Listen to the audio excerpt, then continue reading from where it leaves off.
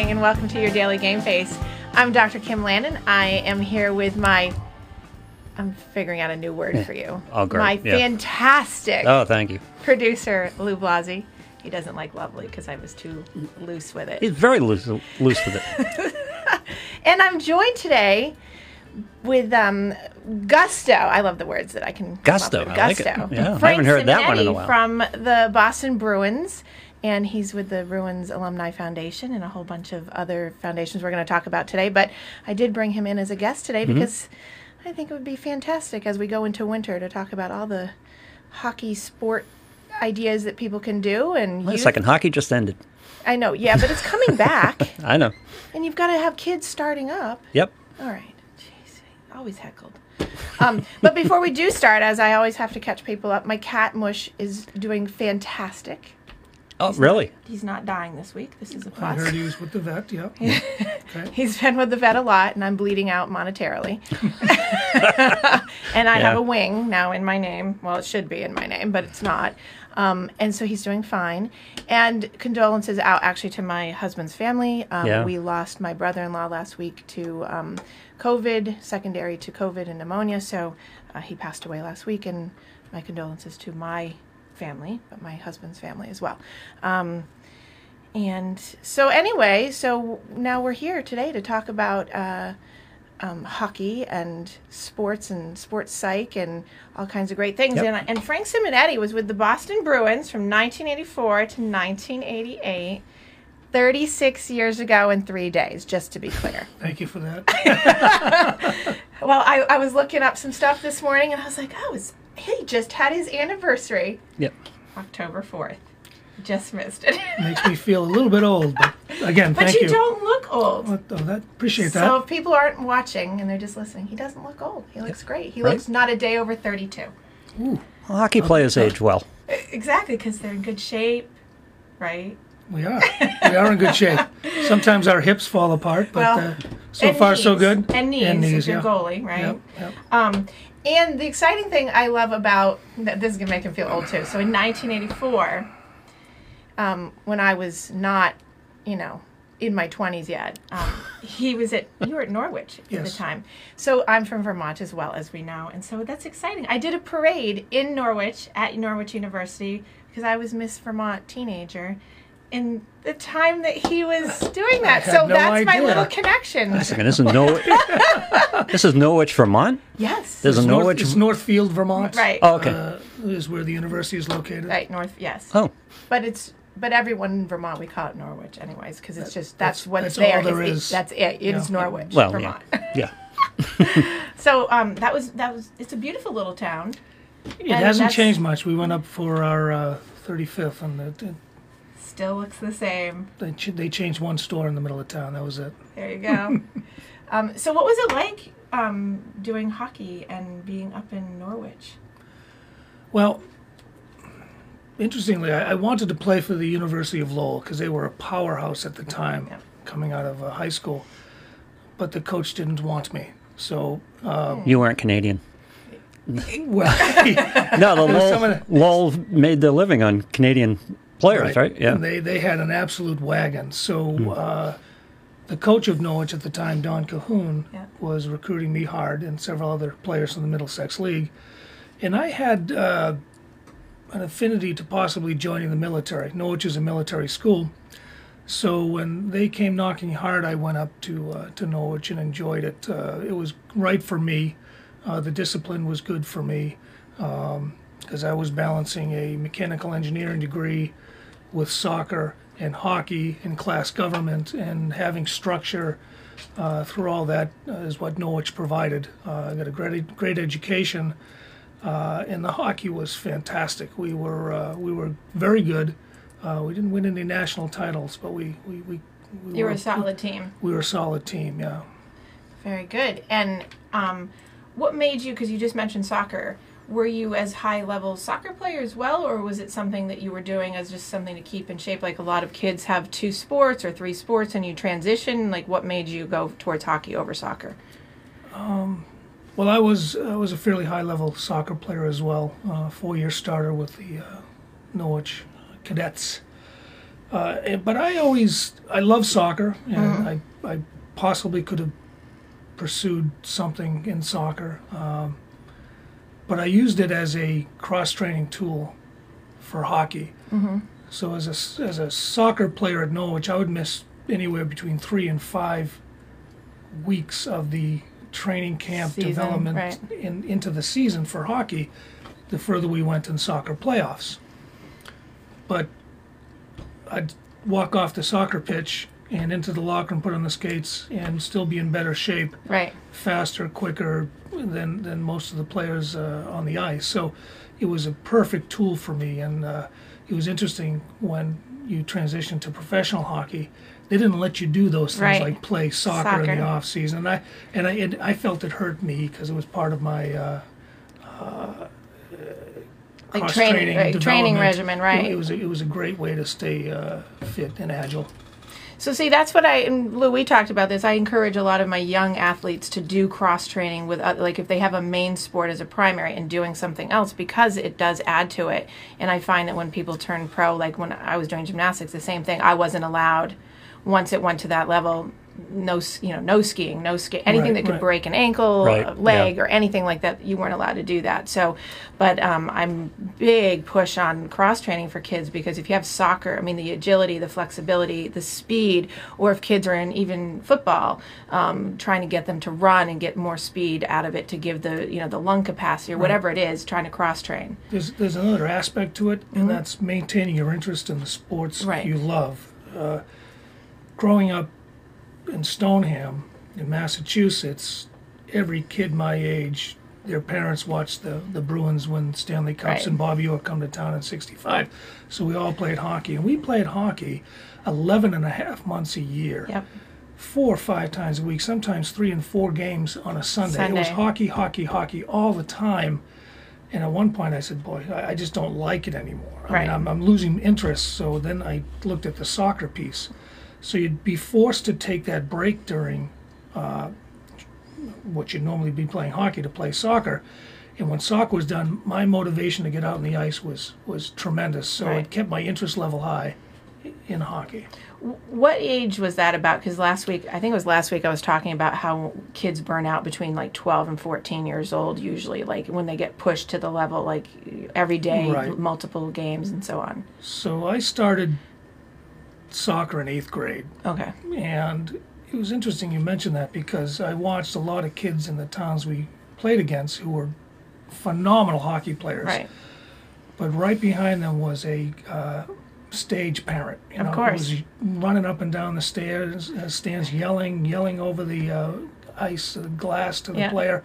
And I saw a lot of those kids just drop out of the game. Yeah. Close friends of mine who were very talented, more talented than me, quit the game because of pressure from their fathers mostly. And so that's one of the main things that I work with in sports psych, is that parents, predominantly fathers in soccer and in Yeah. hockey, is that fathers are very pressure filled. I've seen a few mothers as of late in the past decade or so, but mostly dads pushing, it's the traditional psych issue of Yeah. living vicariously through your child to go, because every child is, of course, going to be an Olympian, or they're going to play for the Right. Bruins or the Canadiens, or, whoever, but everybody's the star athlete. And so you can feel the intensity in the parent and not in the kid, or it's somewhat in the kid, but the parent is just completely overwhelmed with how much amazing status they're going to get from their child. It is, and looking back now, it was often the parents or the fathers who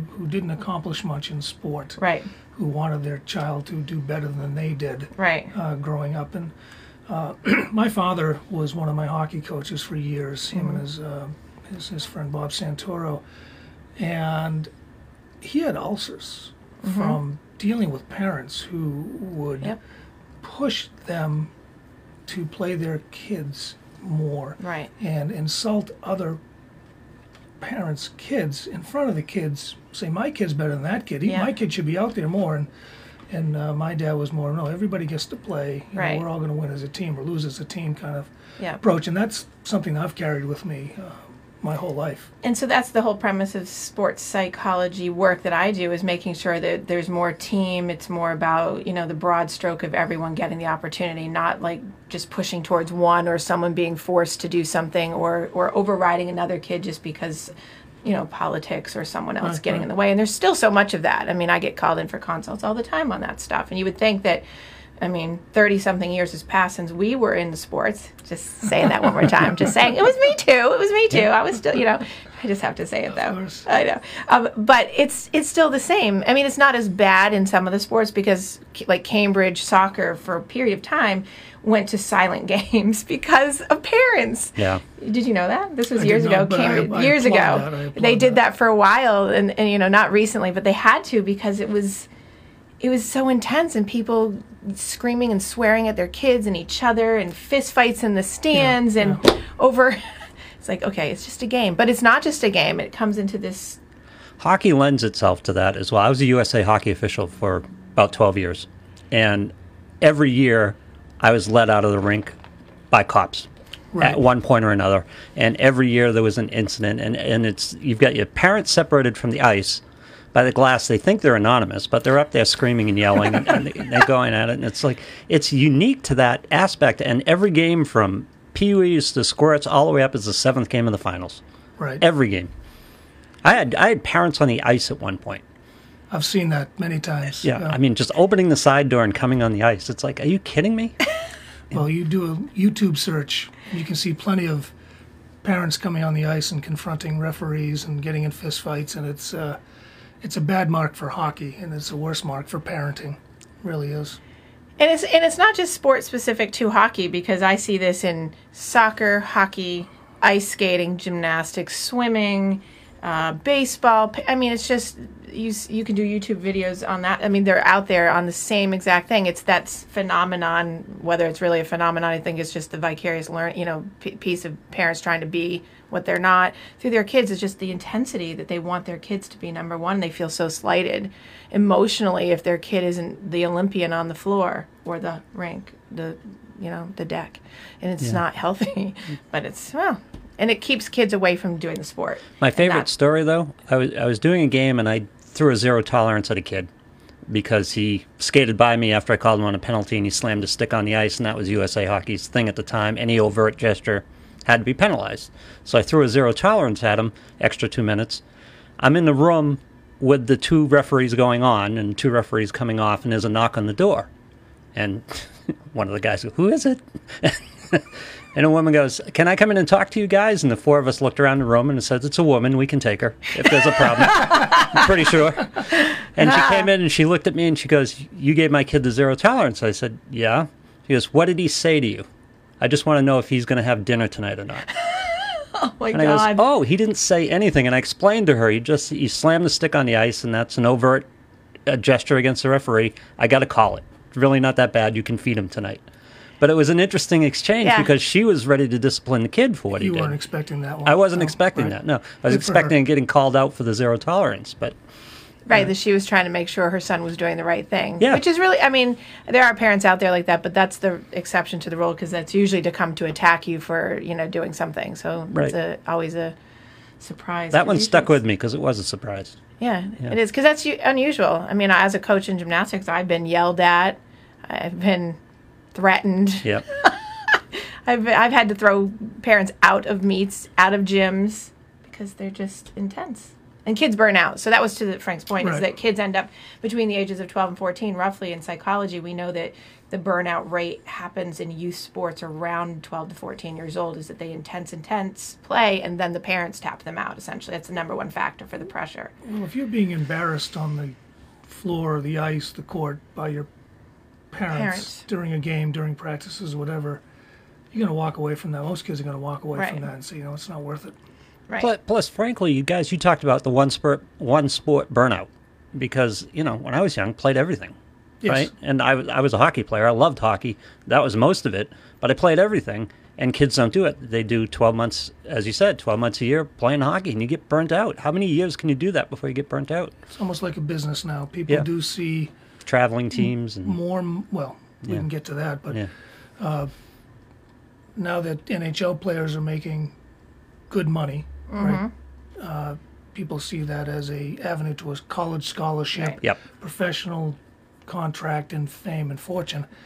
And I believe it's less than 0.5% of all hockey players can make right. it to a professional level, Yeah. let alone the NHL. So it's a bad gamble, if you will. Right. But don't downplay the college scholarship, because a lot of parents are paying for that and playing for that. They're trying to get a scholarship out of their Right. kid. Oh, sure. Yeah, I mean, and listen, college is what it is. It's hyper expensive, and there are a lot of scholarships out there if your kid's decent. Right. It doesn't have to be an NHL level player or a pro level player. Right. You can get some money, which is going to help every family. Well, and it's more likely that kids will get the college scholarship, but it's the same thing we've talked about before, is that it's not sport specific. It's that 1%. So people, my frame of reference is always gymnastics, obviously, because of what I did, but it's the 1% of the 1% that Right. make it to the level that I did. It's, 30 girls on the team and X, Y, and Z. It's only that 1%, but you have the outset of everyone thinks that all their girls or all their boys are going to be famous and on TV and they're going to be superstars, because they don't realize that there's a million children playing hockey or Right. there's a million children doing the sport, and that there's only 1% of that 1% that get to that level that are going to do it, because that doesn't register. When I say that to parents in the office or I'm out, they just look at me like, Yeah. because it doesn't register that that's such a big number. They, it's small pond, and and everyone thinks that they're in the same place, but they're not taking into the consideration that everyone around the country is playing Yep. or doing sport, and they don't do the math, and so it's a Forget your little- kid making it. Your kid may not ever meet a kid who's going to make it.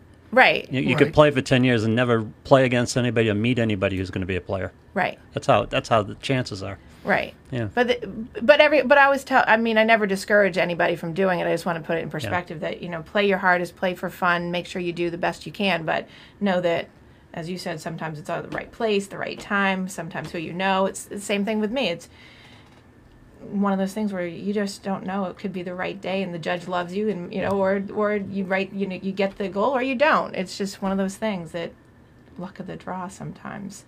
I was at a customer once, and I was introduced to a mother whose child was a hockey player, and she said, you as a former professional, she'd like to talk to you about her son, and should she put him on this junior team or dinner. So we talked for a while, and I went through about a 15-minute recitation on why I thought he should play on his town team and local travel team versus paying the $10,000 or whatever it was going to be to join this junior team with no guarantee of playing time. And I went through it all. I said, if your child is good, scouts will find you, will find him. And I thought I made a very convincing argument. Mm-hmm. She said, "Oh, thank you very much. We're going to sign him up for the team."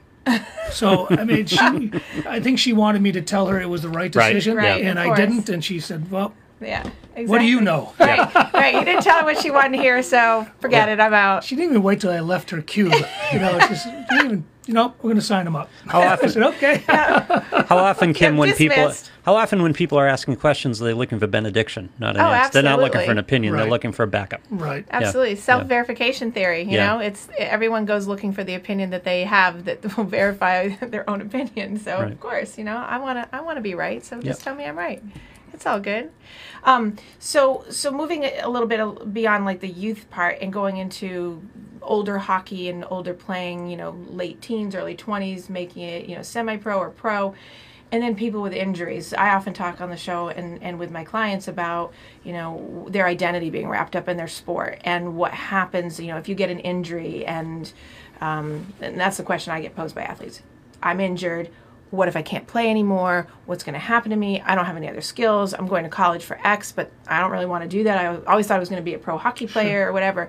So you had injuries, but your story is probably a little bit different than people that are like, broken back or, I don't know. But how do you not fall into that thing of I'm only hockey? Well, let's look at it from the context of within the team. Yeah. Once you're injured, at least back in the 80s, you were part of the team, but really not part of the team. You would go into the training room at a separate time, and the guys were out practicing or having meetings, and you weren't always part of that. You weren't included. Right. Now I think it's different. Right. I think the organizations are very protective of their investments, so they include them. But back then, I remembered if you were on the ice recovering from an injury but weren't playing yet, one of our goaltenders would not let you shoot on him in practice. If you were coming down in a drill and you're playing and you go to take a shot, he'd step out of the net. And the first time he did, I said, "What are you doing?" He goes, "Well, you're not playing. You're recovering, so I don't want to field your shot." Next time down the ice, he stepped out of the ice and I drilled him. I said, "Sorry, if I was playing, maybe I'd be a little more accurate, right?" but I love that story. But I think players who play maybe an extended period of time and their lives are wrapped up in their sport, if they have a career-ending injury, and there's no hope of going back, I think those players probably can fall into depression very easily, Right. because you hear stories, you probably know better than I, that maybe some of the football players can get scholarships and maybe not have to go to class, maybe not have to get a degree that'll carry them after their sport, and they are truly in a hole Right. where their sport is their livelihood and their identity. So I feel for them and the challenges that they face. But I think a lot of players now, they're so active on social media Right. that they can keep their identities prominent in the public eye if they're out recovering from an injury or if they've had to retire from a sport. So in many ways, I think the social media aspect hurts players if they overshare, Right. but maybe it helps them feel attached to their sport, Right, attached to their connected. fans. Connected is Right, the word. right. If they're injured or they have to retire unexpectedly.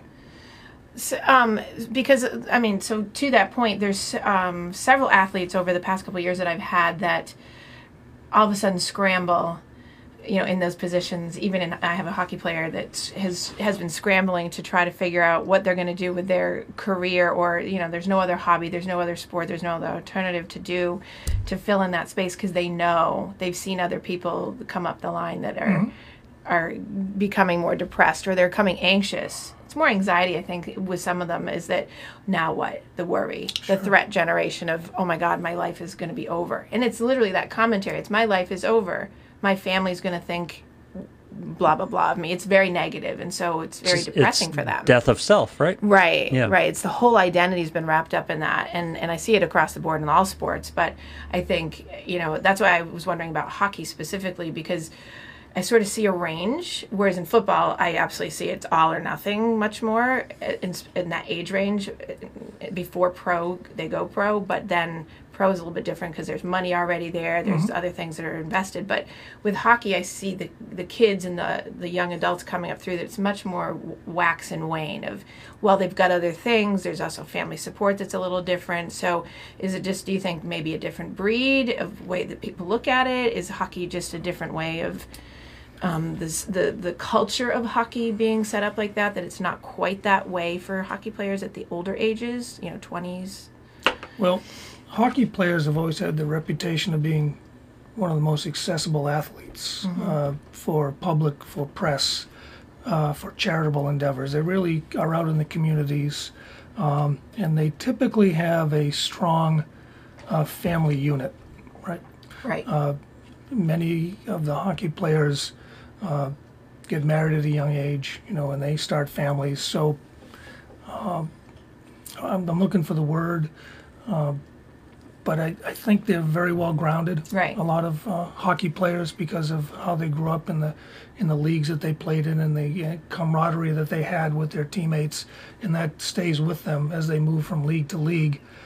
And I think if I look at what we're doing today with our alumni team, so we have a team that plays 25 to 30 games a year. We're very close even after retirement. And if somebody has an issue, falls on hard times, the other guys are there to help them, emotionally, sometimes financially, sometimes with job networking. So I can't speak to the other sports Right. professionally, only what I see.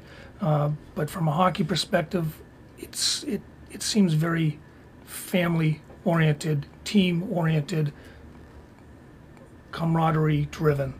So I would agree. So I would agree. I mean, that's my experience with seeing that, you know, if there's a difference between sports, I would say that that's for sure. And it's interesting, and I don't know if this is on purpose or not, that, and you also went to Norwich, so you were doing, you know, the military thing, that Frank has a huge investment in military and giving back to the military community with Warrior for Life Fund, which, if you're interested, I will repeat this several times, warriorforlifefund.org.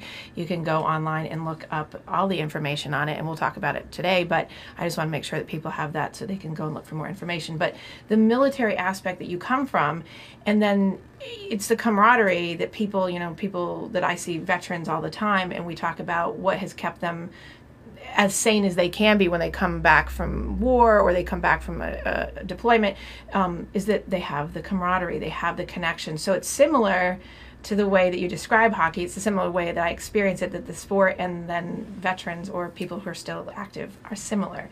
So I don't know if you find that or if that's just kind of a thing that just happened upon. Well, I think it's the brotherhood of going through a shared experience, right? Yep. Whether growing up through hockey or going into the military, from whatever walk of life you come from, you've gone through the same boot camps or training camps, Right. Combat games. You know, you can draw parallels between the military and hockey, and probably all sports, but hockey in particular. What I've found in dealing with veterans through Warrior for Life Fund and the efforts we have with the Boston Bruins alumni team raising money for veteran causes is hockey players and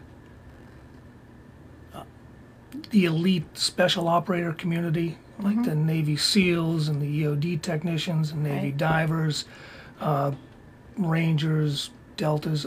We've met a lot of those guys, and they're very similar to hockey players, or we're very similar to them. Right. They look at us and they go, wow, hockey players. We look at them like, wow, you guys do with that. So we have this mutual admiration society, but the same basic principles are there: Right. brotherhood, teamwork, and we mesh really well as two entities coming together. So the military taste I got at Norwich bode well for me through my education and my sports, and I can see where, you know, the discipline that the military guys go through in their shared experiences mold them into just character individuals that I like to think most hockey players are. And you know, we're very fortunate to help them for all they've done for our country, not just special operators, but all service members. So we're happy to do what we can with them, but again, the shared experiences are key. Yeah, universal shared experience, I think, I mean, in terms of like groups working well together, in terms of teamwork, that's always across the board, whether you're working in athleticism or military or people in addiction. We've talked about like the universal shared experience is what keeps people actually healthier, and it keeps people coming to each other to make sure that they ground, whether it's for help or not, or just a, you know, an ear, or just, you know, just to go out and have fun together. So I would imagine that's probably one of the biggest protective factors that answered my question from before about why, you know, there's strength in hockey players, also not only family, but there's that universal shared experience, Right. similar to military, when guys come back, and women too, that have that shared experience. So let's talk a little bit about Warrior for Life Fund, because so Warrior for Life Fund also is it helps with the Navy SEAL Foundation, or you guys are working together, and you're one of the co-founders, correct? I am. Okay. So the story goes, a good friend of mine, Tony Cabana, he works at Cross Insurance. He's a big sponsor of my bowling event. And he came to me about, it was going on 3 years ago now.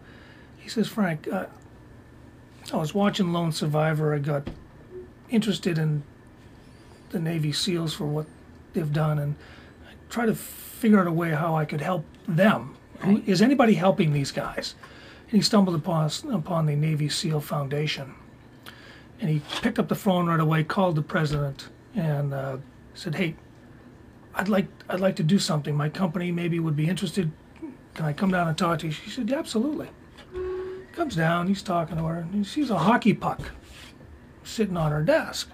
He says, "What's that?" He goes, "Oh, this is down in Virginia Beach." He goes, "Oh, one of the active duty SEALs started a hockey program here, and we're big supporters of it because it's used for therapy, mentorship. I mean, there's a long list that we can go through." He goes, "I was a hockey player. I want to meet him." So she goes, "Here you go talk to him." They hit it off, and so the following year, Tony invites me down to meet him, meet the other guys that are playing in this hockey program, and with the thought of maybe building them a little locker room because they were playing in a converted grocery store, nice little ice surface, but not appropriate, or not enough for the breadth of the program. I shouldn't say appropriate. Not conducive for what you need. Like the needs weren't going to be able to be met. Right. We're turning away players. We're turning away sled hockey players. There's a lot of Right. things going on. So I said, "Geez," we played in a couple of memorial hockey games. So there's some Navy SEALs that were killed in action, and each year they do 2 games honoring those guys. And it's only Navy SEALs and their families Right. playing in the game. And Tony and I and Bobby Beers came down from the Bruins, right? Right. Bruins alumni. I walked away from that 3-day meeting with these people so jacked up to help them because I didn't realize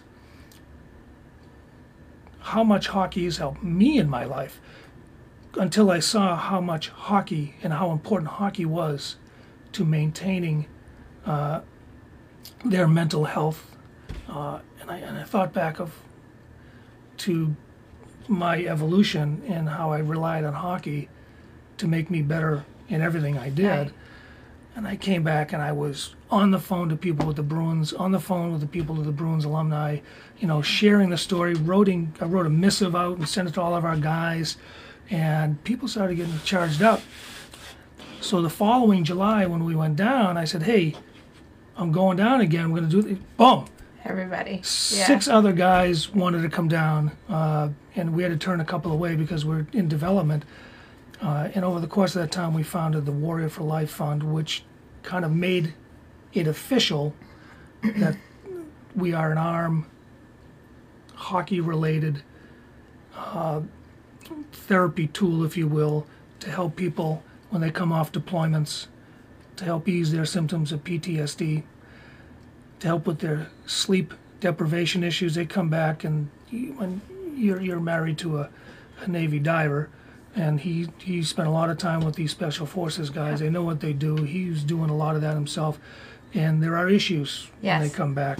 And a multitude of family issues, health issues, physical issues. Yes. They come back broken. Yes.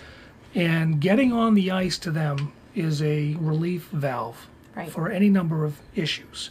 And one of the cool things that I never would have thought of is if one team guy was deployed and his son's at home, one of the guys that comes off deployment, who's also a hockey player, would swing by, pick up his son, and take him to the rink and make sure he got his ice time, make sure he got his mentorship. His dad's going to be gone for 6 months, Right. And the other team guys would take his son under their wing and help mentor them. So he always had a father figure in a time during the War on Terror when people were deployed 6 months, 9 months, and it was very important. So it hit me like a sledgehammer how critical this was and how important hockey was. So we are trying to, through the Warrior for Life Fund, grow the hockey programs that benefit our veterans, our first responders, our disabled hockey team, because there's a lot of people that come back with missing limbs, Right. paralysis, vision issues, hearing issues. issues. So all this comes in, there's a funnel we have, Warrior for Life Fund is a funnel, and we're trying to bring interest in dollars to help these guys down there that have done so much for our country over an extended period of time. It's going well. Our goals are to grow the program. Right. Long-term goal is to get them a new facility, and we're working with the city of Virginia Beach right now, close to getting a land grant. And once we get a land grant, we're going to start an active fundraising effort to raise the money to build 1 or 2 sheets that is very veteran and active duty centric. Nice. Take care of there'll be commercial stuff as well, but mostly focused on the veterans. And families too, right? And families, yes, right? it's- So the family participation, Absolutely. so the kids of the veterans or people, the wives, everyone can participate. So in these memorial games I was talking Right. about, you're sitting on the bench with, I'm watching. Some names you can't mention because they're Right. still active. Right. Joe, we'll call him. Yeah. Joe is out there, and Joe's wife is next to me here, and Joe's son is over here. Yeah. All right, and it is smiles a mile wide. Yeah. They're having the best time. They're bonding with Dad. They're bonding with fellow team members, and now. Well, it's a big family. is. It's creating another interconnected family of universal shared experience to It keep is. people connected. So now we've been down there for 3 summers. Yep. And we are raising the Boston Bruins profile Yep. and the Bruins alumni profile in Virginia Beach, because if you look at it, it's 300 miles from North Carolina, Right. the Carolina Hurricanes. It's Right. 300 miles from the Washington Capitals, Capitals. right? And it's kind of no man's land. Right. And it's also the densest active duty and retired Population, military right. population in the country. And these people are coming in from all over the world and all over the country. We're converting Flyer fans, LA Kings fans to Bruins fans based on what we're doing in Virginia This is Beach. a good secondary game. I know, right? I know, I'm right? and- Go for it. and well, Get Nesson on the cable system down there yet? I wouldn't be surprised if people are buying in to watch the Bruins game, but it's, teamwork makes the dream work. Absolutely. And we have the Bruins alumni, the Boston Bruins, they fund a cookout down there, and they sent all kinds of swag for us to give out at the hockey clinics we Right. do. So it is truly a win-win-win for the Warrior for Life Fund, with the proud support of the Navy SEAL Foundation. Yeah. They're a big partner of ours. We have theirs as well. The Bruins alumni, it's our go-to non-New England charity. So Right. it's kind of our Your baby. I don't want to say pet charity. That's No, but that's it's a wrong, but it's our a baby, right? It's where it's like your core, like the center of who the Bruins Yeah, are yeah. is right there. And the Bruins' involvement is huge because they Right. realize that one of the first questions was, "Are you dealing with any other NHL teams?" Right. I said, "No, it's just the Bruins. Perfect. We want to be in." And Kevin Miller, Yep. who just finished up his contract with the Bruins, huge supporter of special operations and military, and especially the Navy SEALs, because he had 1 or 2 friends he grew up with, and he has been a tremendous proponent, and he helped drive our involvement with the Bruins. And we're hoping Kevin gets brought back into Boston or lands somewhere else. But he is even 3 weeks ago, he, working with Warrior Hockey, sent a laundry list of equipment for us to outfit guys who want to get involved in our program, who have never skated or skated 20 or 30 years ago. They want to get back into Back skating. in it.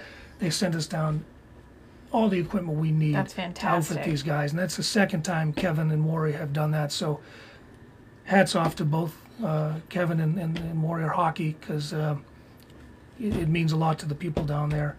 That's so on your website, the warriorforlifefund.org, that is out there, and I've seen that there's different levels of pledging, and Yeah. your standard money donations. Is there other ways that people can get involved? Like, they're not down in Virginia Beach, but here we are up in hometown. Methuen, Melrose, Stoneham, Tewksbury for some of us, right? How do people get involved if they can't maybe donate? This is a hard time because of COVID and things going on monetarily for people. Is there other ways that people can help you guys out? Well, right now we're kind of Virginia Beach centric, Right. and I think once we get our feet on the ground, we'll be able to expand and support teams outside of that environment, that Right. community. We're not there yet. We're still fairly young. Last year, if we didn't have COVID, we'd be doing that again, Right. probably now or in the next couple of months. We coordinated a Bruins alumni, New York Rangers alumni hockey series over the course of a weekend, where we played at Bentley Arena on a Saturday, and we drove down and played at Madison Square Garden the next day. It was a tremendous success. We had several Hall of Famers: Ray Bork, Joe Mullen, Brian Leach, Brad Park, John Rattel, coaching and playing. Yeah. And it was the first game we were knocking the rust off. We lost that game in Bentley. The second game in Madison Square Garden, we took it to him. And Wait a second, John Rattel was playing? No, he coached. Oh, okay. He coached. Gonna say. No. It would have been nice to see him on the Yeah. ice. He probably could. I bet he could still play. Think so? Yeah. He's one of my favorites. But this event there was a tremendous outpouring of interest. So Yeah. we packed Bentley, and they put almost 4,000 people at MSG on a beautiful October weekend. I mean, Yeah. it was so nice. People, the last thing they wanted to do was be in a hockey rink, Right. and yet they came. So if we were doing that again, that's where It'd the be local growing it. people can come, because you can buy tickets to the game. Right. There'll be auctions, signed memorabilia, one of a kind stuff that would come out of that event, and that's what people could do if we have that game again. But following us on our Instagram page, our Facebook page, and just keeping tabs on what we're doing, and maybe they can't donate, but maybe they know somebody who can. Maybe they know somebody who is favorable towards the military and might want to be involved in a capital project, because we Right. need to raise several $1 million Right. here. And I noticed, not to interrupt you, but I noticed that you're online today. It said you're at $1.4 million, but you're looking for $3.5 million for the rink build, right? I mean, that's kind of my understanding of what I saw. So yeah, roughly, we could always use more, because Right. the $4 million is what we need then to go out and get a matching type of loan. Right. So the more we can raise, The bigger the loan to- the less the Right. debt on a loan. So if somebody came in tomorrow and said, "Boy, I love what you're doing. Yeah. Here's $10 million. Put my name on the building." We're off and running. So I wish I had $10 million. me too. Me too. But We can pool.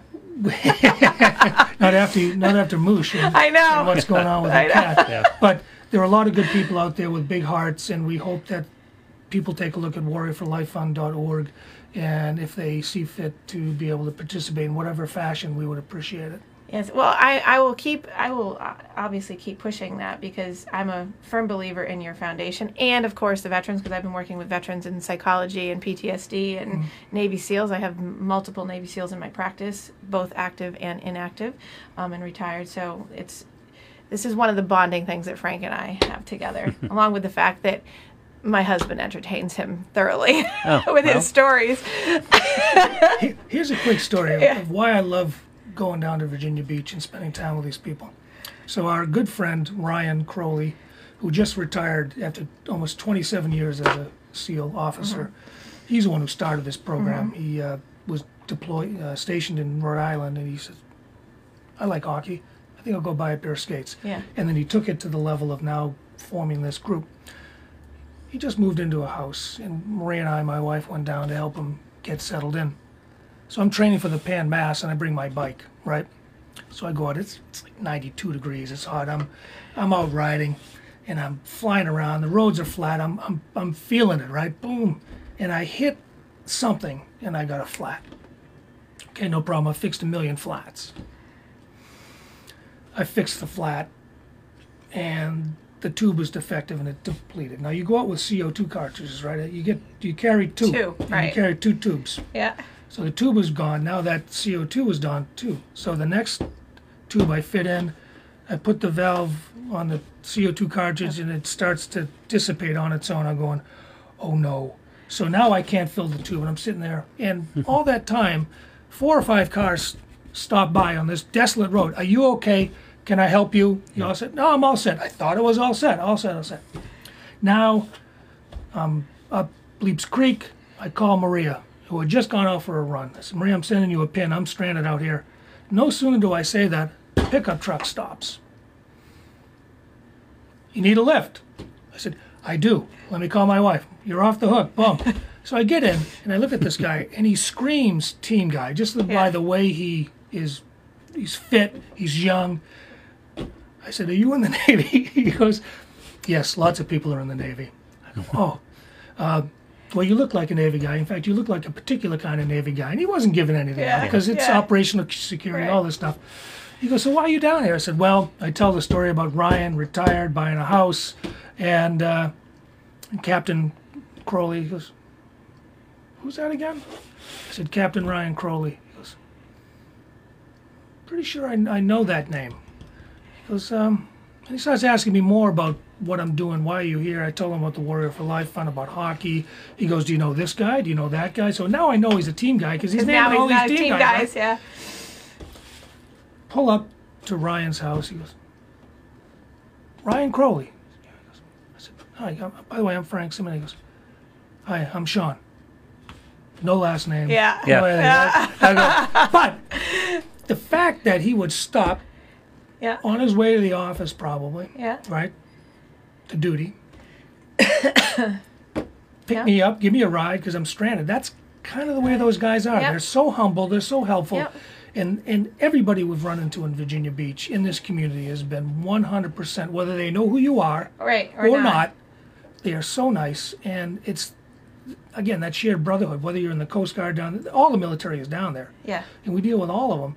And they're just so Well, nice it's and team and supportive. family. It's team and family. So much so. Yeah. So this is so to his story. So we were, as a quick aside here, so we were going up to the mountains last week, and I just wanted to go up and hike Lonesome Lake, which is a hike right up around the White Mountains.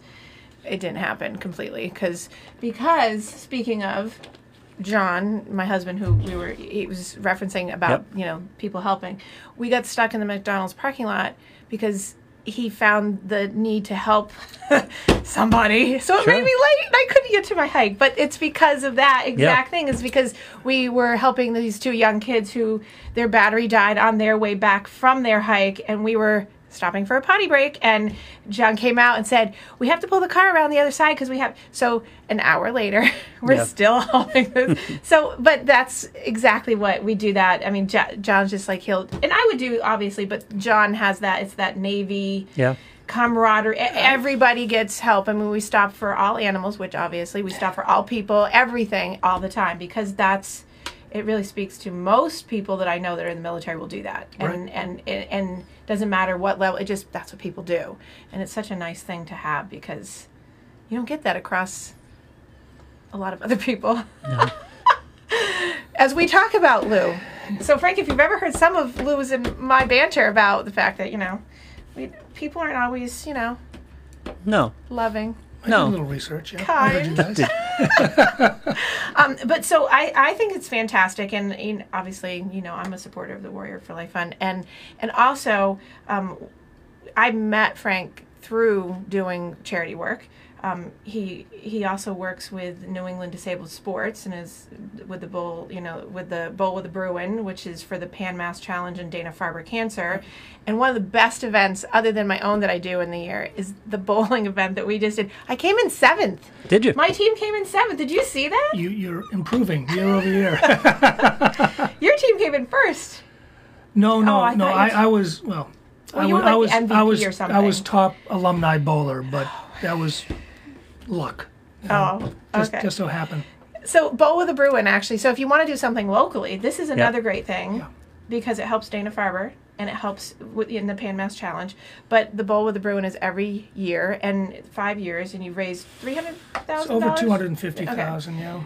And we do it in Tewksbury, and it's lots of fun. And it got a little moved off this year. We were supposed to do it in May, and we just did it a couple weeks ago, and it was beautifully done with the social distancing. Like they did it in 2 sessions, and we had a great time. Knock on wood, we haven't heard of any COVID outbreaks from our event. It's been a few weeks now, so I think we're good. We would have been called with all this contact tracing, so we were quite nervous. So just to step back a little bit, the Boston Bruins Foundation put a team into the Pan Mass Challenge 15 years ago. This was our 15th year, and it started because Terry O'Reilly and Gary Doak, 2 former Bruins, got involved, and they convinced Bob Sweeney, who had just taken over the reins of the Bruins Foundation, to put a team in. And Bob took it and ran with it. He rode for about the first 7 or 8 years. I've been riding since the 2nd year, so this was my 14th year. And every rider has to raise, this year was $5,000. Right. And for the first 9 years, I was just asking people for money like everybody else does. Can you donate? Can you donate? And my friend Rich McDonald had an idea. Wamisit Lanes in Tewksbury had just opened. Right. Gorgeous facility. If you haven't been down there, people, it's if you like bowling, they have a great sports bar. Here I am shilling for them, but they've done a lot of great work for us. It is a lot of fun. He says we should do a bowling tournament to raise our money. Yeah. All right, instead of asking me, I said, great, let me go down and visit with you. And I saw this place. I said, Rich, we need to turn this into a celebrity bowling tournament. Make it big, Right? big or go home. There's a million celebrity golf tournaments, right? Right. Yep. And you get paired up with whoever. I said, let's do it for bowling. And it went from 0 to 60 very quickly. And I forget the numbers. First year, 16 lanes, right? There's 36 lanes in this facility, right? We had 16, we sold them out. Next year, I said, you know what? Can we rent the whole facility? Can we take over the whole facility? Yes. Boom. Yeah. We got 34 out of 36, and we just crushed it. And each year it's grown. And it's almost like a Mardi Gras event, right? It is. It's so much fun. And players are interacting with the bowlers, and kids are doing the arcade, and there's, sponsors, and it's wonderful. Yeah. This year with COVID, we pushed it out. We didn't know if we were going to have it, but many of the people who bowled the team said, "Hey, let's do this. Yeah. Let's do this." So you worry that people won't come. We all came. We all came. We all showed up. We spread it out, 2 groups, and it came off wonderfully. I think, we'll hit 50,000. Yeah. And if everything comes in, we might even hit 55,000, which in this pandemic era, it just shows you how wonderful People the are. supporters of our event, of the Bruins Foundation, of Pan Mass and Dana-Farber are. They are truly wonderful people. And it's a great event for people that want to come locally if they want to get in touch with Bowl with a Bruin, and you can go online to look at that, and you can either sponsor, you can play. Right. Have you set up for next year already? So next year will be May 23rd. It's always typically the Okay. Sunday before Memorial Day weekend. Right. That's our stake in the ground. So we'll do May 23rd. Hopefully there's a vaccination and we can get back to Mardi Gras atmosphere. But you're right. Go to bowwiththebruin.org. We'll be updating our website soon with the new dates. We start taking team reservations in January, sponsorships. We love in-kind donations. We love donations for prizes and gifts. Yeah, I was going to say swag if people want to do any kind of swag donation. Yeah, and people are getting a lot of exposure who support us, with swag. They get social media exposure, they get website exposure, they get celebrities walking around with their gear for the whole year. And it's a win-win for people that are involved in this event. It's fantastic. I can truly testify to the fact that it's fun. It is It's so much fun. It is a hoot. Yes, and John Horrigan, who, strange connection, John Horrigan is the announcer for the Bruins alumni. And John Horrigan and myself go back 20 plus years because he and I were in a movie together. So sometime I'll get John Horrigan to come in. I won't even have to speak. He'll do the entire interview. And he's awesome, and he will be able to give us lots of extra information because he has lots of inside good stuff on all the entertainment aspects, because he goes throughout the whole bowling area and he talks to every single person and gets everything possible on everybody to know, and it's lots of fun. So he's great, and Johnny's the grease that makes that thing run. he is. He's amazing, and he's so much fun, and I think that he adds to bringing people in, I think, to the program. So I'll try to get him to come in. I'm sure he'd be happy to. And he's a cat lover as well. So he's a cat lover. There you go. And he loves mush. So we love that. So you have. Are there any other charities that you're working with now that would be important for people to know about? Well, there's the Boston Bruins alumni team, which is in its soon to enter our 52nd year, founded by Milt Schmidt and Eddie Sanford in 1968. Okay, so it goes way back. So Eddie and Milt ran it, then John Busick ran it. Yep. And then Bob Sweeney took it over. Then Terry O'Reilly for a short time before he took the coaching job in New York. And Rick Middleton has run it for the last, don't call me, but it's probably 11 or 12 years. And each guy that took it over has elevated it. We play, again, pre-COVID, up to 30 games a year all around New England. Last year we helped raise over $750,000 for different charities, many of them military causes like Skate for 22, for Why Me Foundation, which is for children's cancer, Mass Down syndrome, who I think we've played 15 consecutive years and have helped them raise $1.2 million over those 15 games. Fantastic. And we have a lot of repeat, we'll call them customers, clients, partners, if you will, that come back every year. So we go to their city, their town. We play them in their venue.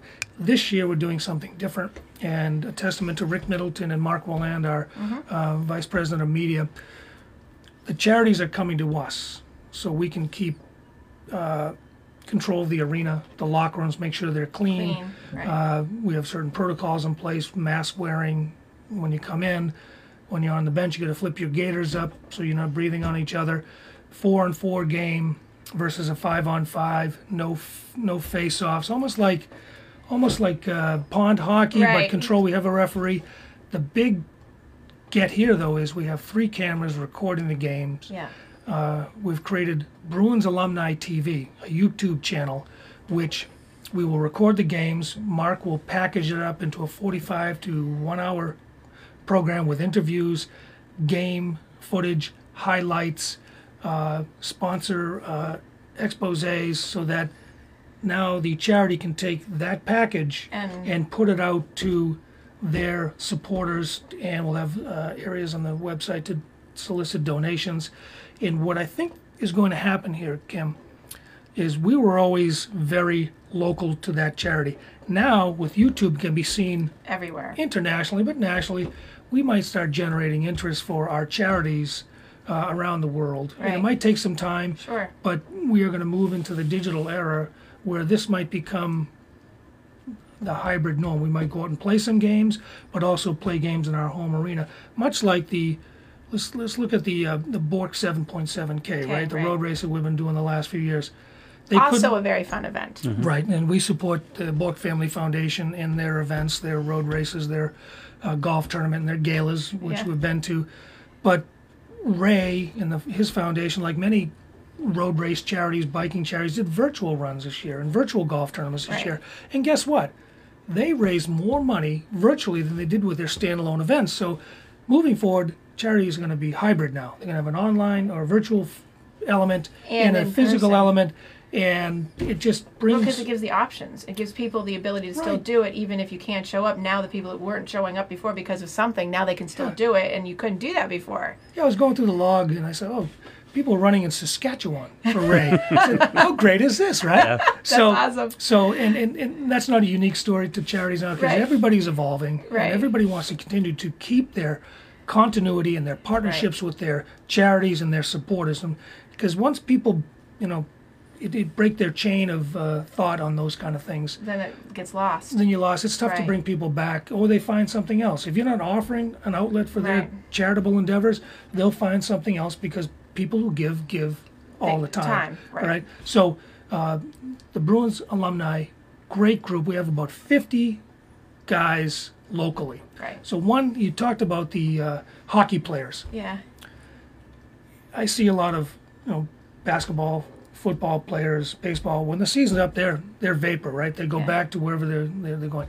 Hockey players, a lot of them retired in Boston. If they Right. played, or even if they went to another team, Yeah, they come back here they and come stay back and they here and live say, here. Right. for a lot of reasons. One, the strong presence of the Boston Bruins, Right. strong presence of the Bruins alumni, Right. and the charity work that we do, not only in hockey, but we play golf tournaments. We're out there. We're in the community doing things. So we have a big pool of players to draw from to play in these games. In fact, Rick's got the toughest job, because he's got to say, "Nope, sorry, you can't play this game. We've got enough guys." And he's doing Marchand game, not a Marchand, a game to make sure everybody gets in Into the mix. a shuffling, Yeah. draw names out of that. Whatever he's doing is working, Yeah. because everybody gets a chance to play, and we don't if we don't see each other every month or two, it's like, Something, where you been, dude? Yeah. What's exactly. going on? Exactly. So very tight Well, group. and then it goes back to the family and the camaraderie and the universal shared experience you guys have, and I think it's important for kids. I know I try to gear a lot of this to families when I talk about like health and wellness, and and how kids having that kind of an example of how a sport can morph into something so philanthropic and humanistic and really caring about the community. And people often ask me, like, why do you stay in sports? This is a big piece of it. I love doing the community service, the charity work, finding great places to put my efforts in when people say, "What do you do?" Because you work all the time, and when I'm not working, I'm still doing these things. And it's not work to me. It's something I love. And so it's like what you're saying. And if people aren't watching and you can't see Frank's face, I mean, there's that energy and light, because when you get into something that you love and you have that passion behind it, it's the same thing. It's not work. It's work, but it's really not. And it's throughout your life. So even if you're traveling, you're on vacation, you're still working because you're still talking about it, you're networking it in, and you're always being there because you're encouraging people, but youth and sport and activity to keep your life kind of moving and centered. And it's a great thing, which is why I love these foundations that you work with. And they're near and dear to my heart. I love them, so I encourage people to come on board. Okay, I always put people on the spot near the end. Right? Yep. Okay, so it's like, oh God. Okay, so if you can think of 1 or 2 tips for kids coming up through that want to be professional hockey players, and they want to play for the Boston Bruins, or they want to play for whoever they want to play with, but, Boston Bruins obviously for us. What would you say to them? There's more than one tip. Awesome. Give me all of them. One, have fun. I mean, that's number one. Yeah. Listen to your coaches. Practice off the ice. Yeah. So, they have all kinds of training tools now where you can sit in your driveway with specialized pucks and you can do stick handling drills. And because if you're only thinking about the game while you're playing the game, you're not going to improve your game. Right. Okay. And the other thing I tell kids is when you're playing a game and you've just finished your shift, watch what's going on the ice. Don't sit there head down, water, looking around, talking. Watch, and you'll know the players that are playing well. Look at them, see what they're doing, seeing how they're positioning themselves. When you're watching a professional game, if you happen to be in the building, Yes. okay, like at Boston Garden, watch a guy like Patrice Bergeron, who plays the game the right way. Yep. He's never out of position. He's never making the big hit, but he's always making a hit. Right. He's not laying guys out. He's Consistent. consistent. He's unselfish. He's plays hurt. He's a team leader just by what he's doing on the ice. Off the ice, I hear he's tremendous as well, as is Char, as is Kevin Miller, as is a lot of the guys the Bruins Right. have. But watch the player in your position when he's on the ice, when he's away from the puck, not just Right. when he has the puck. And I tell this when we do a lot of camps for Tommy Songen and the Bruins. They have community camps all across New England in the summertime, and all of us rotate through, and we get to speak to the kids. It's not about scoring goals, Right. An assist, setting up your buddy, is as rewarding, regardless of what you might be hearing from people in your life. Right? Teams win, individuals don't win. In hockey, right. if you don't have a strong first, second, third, and fourth line, you're not going to win the Stanley Cup. You're not going to win your league. You're not going to win your local championship Right. because you have one stud player. It doesn't work like that. You have to play as a team. And the last thing I'll leave you with is set goals. Yeah. So if you are a peewee and next year you're trying out for the Bantams, set your goals and say, I'm going to make the Bantams teams. And then what am I going to have to do to do that? I'm going to have to put on 5 pounds. So you start lifting weights maybe. Right. You start eating better. You stay away from the video games a little bit more and practice. You do some cross training. And I've heard from a few parents, which is kind of nice, after I give one of these little speeches, little Johnny came home and said, Coach Simonetti said some stuff that actually made sense. I go, that took me to a whole different level. I was so happy to hear that because sometimes it goes in Right. one ear and out the other. Set goals. I mean, you want to be a college player, set some steps to getting there. Right. Making this team, making that team, doing right in schoolwork, making sure your academics are squared away. Because Right. if you flunk out, guess what? Your parents aren't going to let you play. And if you're in college, the school's not going to let you play. So get your education, because most likely you won't be a pro, but you will need to lead a professional life after that. He should come and work with me every day and Yeah. talk to all my athletes, because this is, do I Right. not say these things? Yep. It's like he was reading my mind. Well, Seriously, it's because these are the things that really keep kids growing up into good, solid, well-rounded human beings as adults. Right. I firmly believe that. It's a skill set you need for life. Yeah. Yeah. So A good way to put it. Yeah. excellent. Which one of your 5 NHL goals? If I'm going to ask you, which one stands out? Tell me the story. Oh, the one that's not on the score sheet. Uh-oh. So, I'm like waiting. I'm like, we're So- hanging on that one. so I'll do this real quick. So, graduate from Norwich University, right? Division III school. Was an All-American.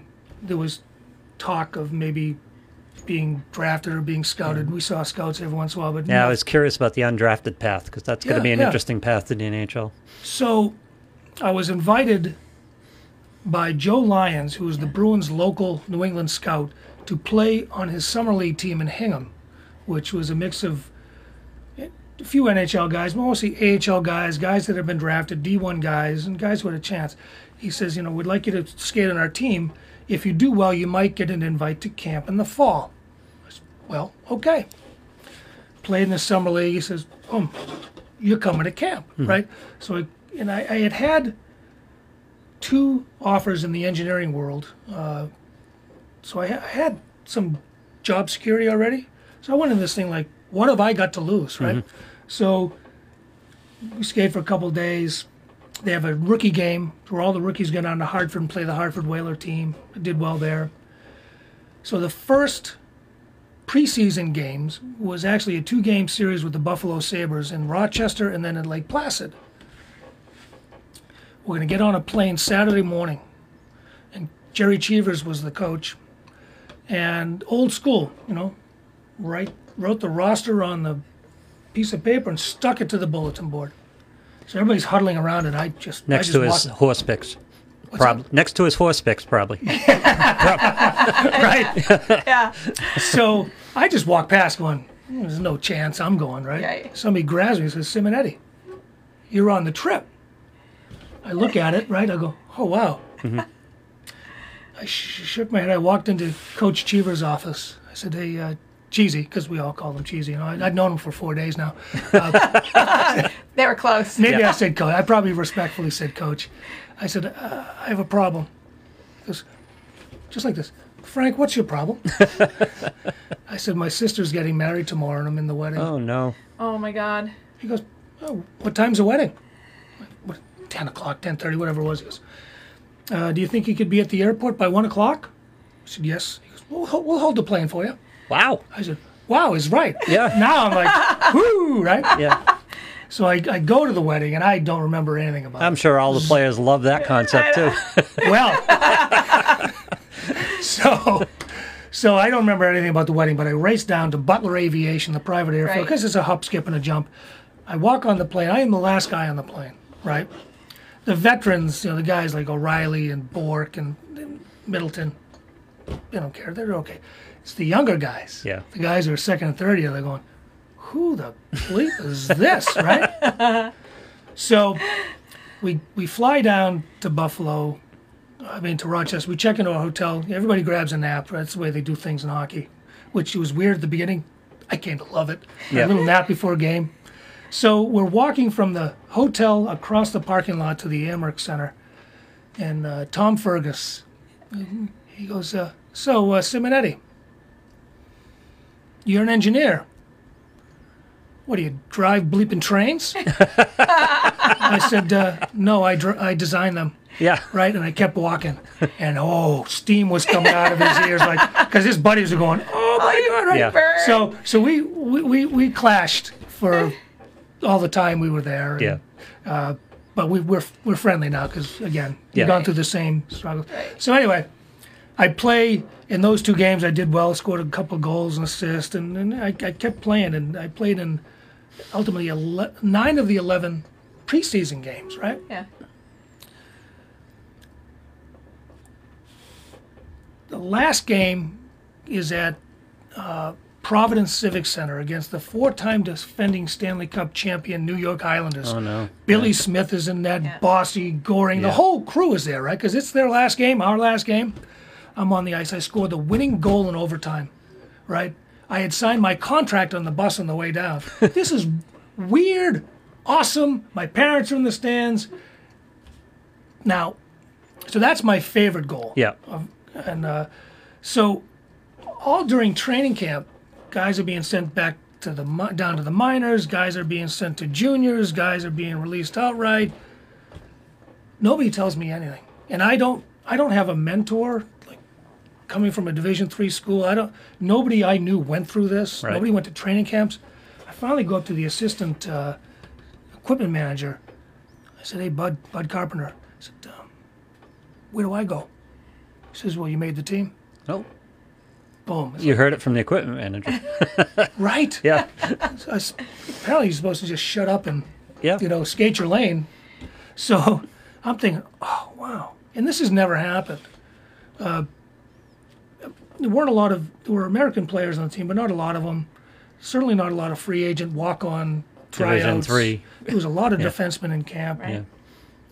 So 2 days later, we're playing in the Holovac Logan golf tournament down the South Shore. Something the Bruins always did.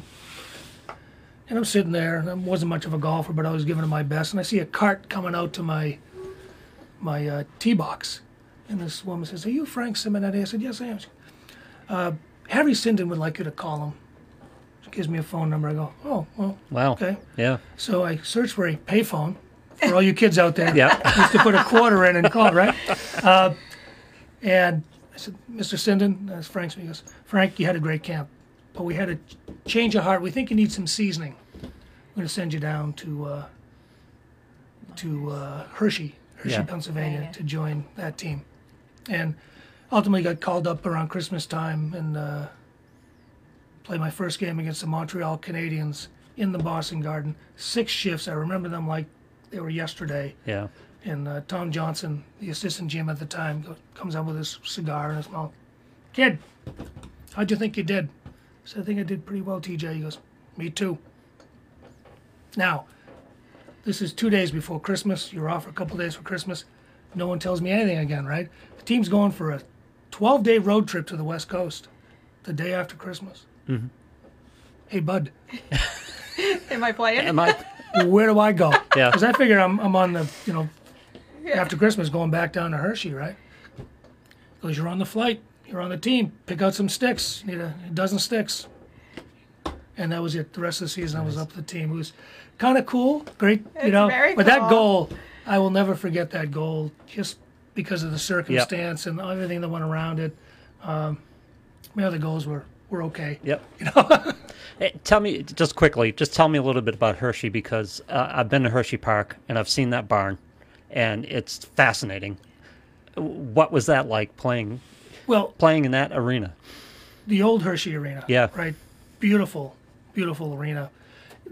It was interesting because the Bruins rented slots on the team. It was a Philadelphia Flyer organization. I see. Yep. So let's say they were developing their own players Sure. more so than, Yep. So there were games when 2 or 3 of us would be waiting for our name to be called to jump over the boards, and coach would go, "Oh, sorry, forgot about you guys." Right? It was kind of strange. Yeah. Would get to play some games not, and it was a big letdown, if you will, Yeah. from Sure. the high of making the team out of camp to, trying to make it on the minor league team, but eventually did. And but the park itself, I think by the time I got down there, it was it would have been mid-September, and you're playing games.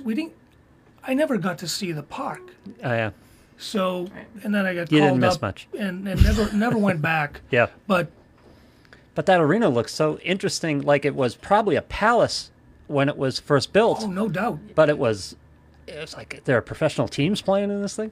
So they've Yeah. since built a new arena, but they kept the old one and they run special events in there, from what I understand, because it is it's a national treasure. Yeah. Really is a beautiful rink. Yeah, it was fun down there. Again, the people were very nice. Rural Pennsylvania, Yeah. a lot of hunters, right? A lot of deer Yeah. running around. It was a different experience for me. I will, one little anecdote. So you get sent down there, and they're in the middle of their training camp, so you're not going to play a game for another week and a half or so. And my vision was always bad, and contacts never worked from a young age. So I'm playing with like 2100 vision, right? Which to think about it now blows me away. Yeah. And I'm reading through my health plan provided by the AHL. I said, oh, free I care. contact lenses. And so I said, well, who's the guy? And I went to Harrisburg and got set up. He worked on a lot of the guys. And I got my lenses the morning of the first game I played. And it was like somebody turned on the lights. I said, oh my God. I said, so this is the game. Yeah, right. Oh my God, that's funny. Yeah, and thank it helped me. If that didn't happen, that little piece, and then I got called up in December, who knows how that would have turned out if you can't see Guy Lafleur blazing by you. Oh my God. A lot of defensemen suffered from that. Well, in that first game, he beat me at his blue line, right? Now he's older now, Yeah. and I caught him from behind. Oh, God. Really? Yeah, so That's bragging rights. well, it is. I usually don't say he was at the end of his career, but I did here because we're being honest, right? But I still caught him, and but I was so hepped up on adrenaline that I probably could have caught anybody in that moment. Yeah. You know, it was really cool. That's exciting. So we'll have to have Frank come back. See, Absolutely. I told you I needed 2 hours. Yep. We have, and people will have lots of questions. I know it. After this, I'll be getting hit up for, what about this and what about that? And I'll field them, and at some point we'll have him come back. But just as a reminder, warriorforlifefund.org, Right. bowlwithabruin.org, Correct. bruinsalumni.com. Calm. Yeah, BostonBruinsAlumni.com. Okay. Yep. Did I miss any? Well, the Boston Bruins Foundation, which does a tremendous amount for children's charities Right. all over New England. And one I didn't mention real quick, I'll do it. The Honor Foundation, which helps special operators get job training so that they can find jobs after they retire. They're having a big event on Veterans Day, live event with General McCraven, General Magada, several others. And we've asked the Bruins to be involved, and Kerry Collins, good friend of mine, is coordinating a small group to make a toast to veterans on Veterans Day. So check it out, thehonorfoundation.com. So Lou, we will put these up on the website today. We Yes. will make sure that we put up all the links on the website, Your Daily Game Face today. Make sure that I have them right. But we have to go. This was fun. I It's enjoyed very it. inspiring. I love this. This is what I would love to do all day long. Okay. And just sit and talk to people about charities and doing good things and forgetting everything else in the world. This is good. Yep. Everyone, thank you so much for joining me this week. Have a fantastic, beautiful fall week, and you can catch this and all my other podcasts on Your Daily Game Face on your favorite podcast Apple channels. Podcasts, Google Podcasts, Spotify. Spotify, and you name almost it, you everywhere go else. there. Yeah. Absolutely. All right. Thanks so much, Frank. Thanks, Kim. Yeah, thank you. Thanks, Lou.